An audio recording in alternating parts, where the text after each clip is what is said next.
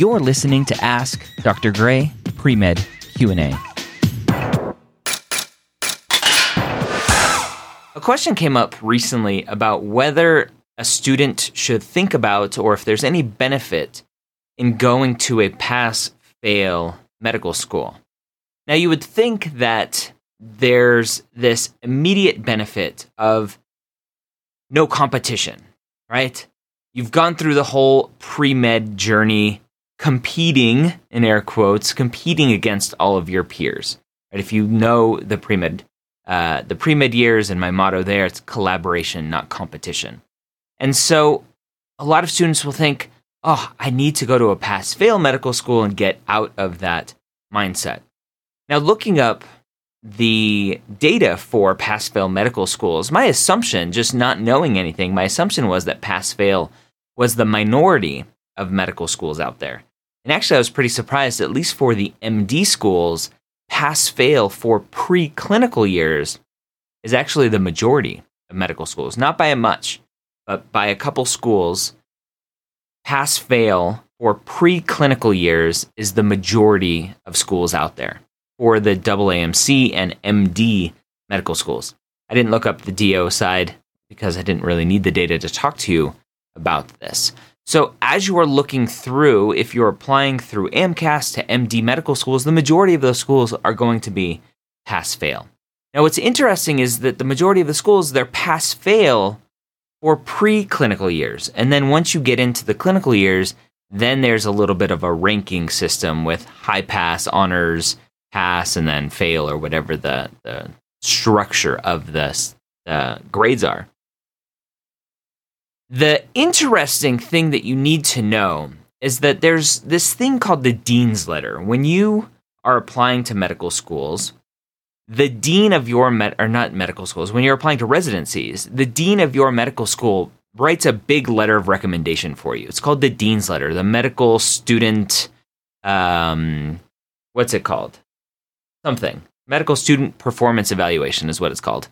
And that Dean's Letter, typically, for a lot of schools, even though they're pass-fail schools, there's still a ranking system in that Dean's Letter.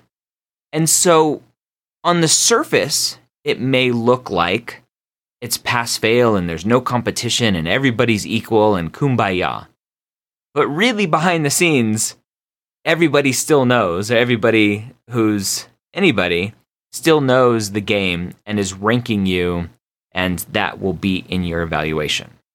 And so as you're going through this process and you see that a school is pass-fail, ask them whether or not there are any rankings in their Dean's Letters. Are there key words that they use in their Dean's Letters? Like, this student is outstanding, means he's or she's a top-notch player. This student is adequate, whatever key words they may use.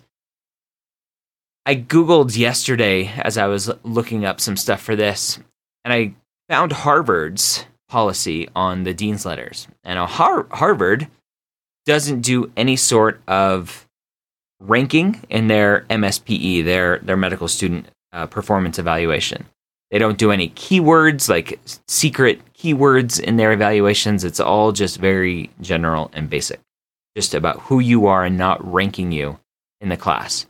And so as you're going through this process, figuring out what schools you want to apply to, and you go, okay, this school's pass-fail, there's no competition, really dig down and ask them whether or not they rank students still in their Dean's Letter.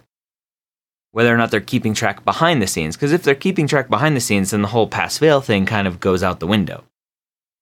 Is there a benefit, though, to going to a school that's pass-fail? Should you focus on those pass-fail schools?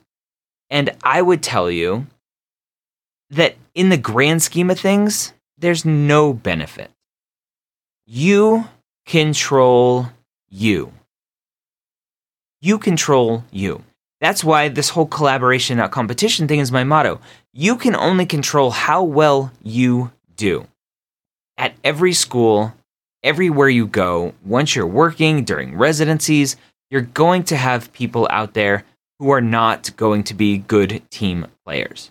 And you're going to try to avoid them.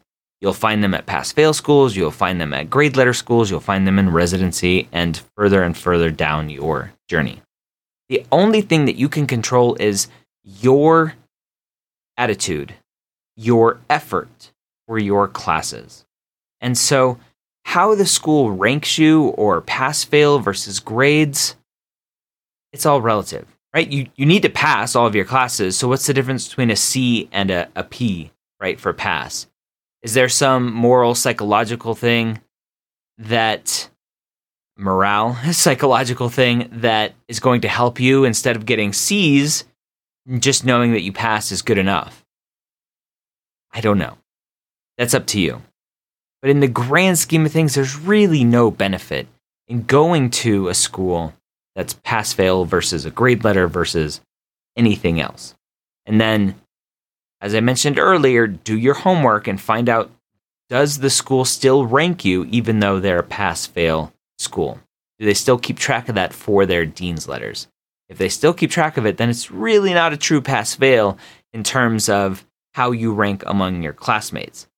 For your benefit, maybe there's some psychological benefit for you. It keeps you happier just knowing that as long as you get those P's, that's all that matters in A versus B versus C, whatever. Maybe that's better for you. But in the grand scheme of things, it doesn't matter. Go to schools where you are interested in going to, the type of scoring system that they have, the types of grades that they give out should be non-existent on your list, if not last on your list, as far as where you want to go to school. Thank you so much for joining me here on Ask Dr. Gray Pre-Med Q&A. Did you know that we record these live on Facebook at 3 p.m. Eastern on most weekdays? Search for Medical School HQ on Facebook and like the page to be notified. If you're a non-traditional student, check out Old Pre-Med's podcast at opmpodcast.com.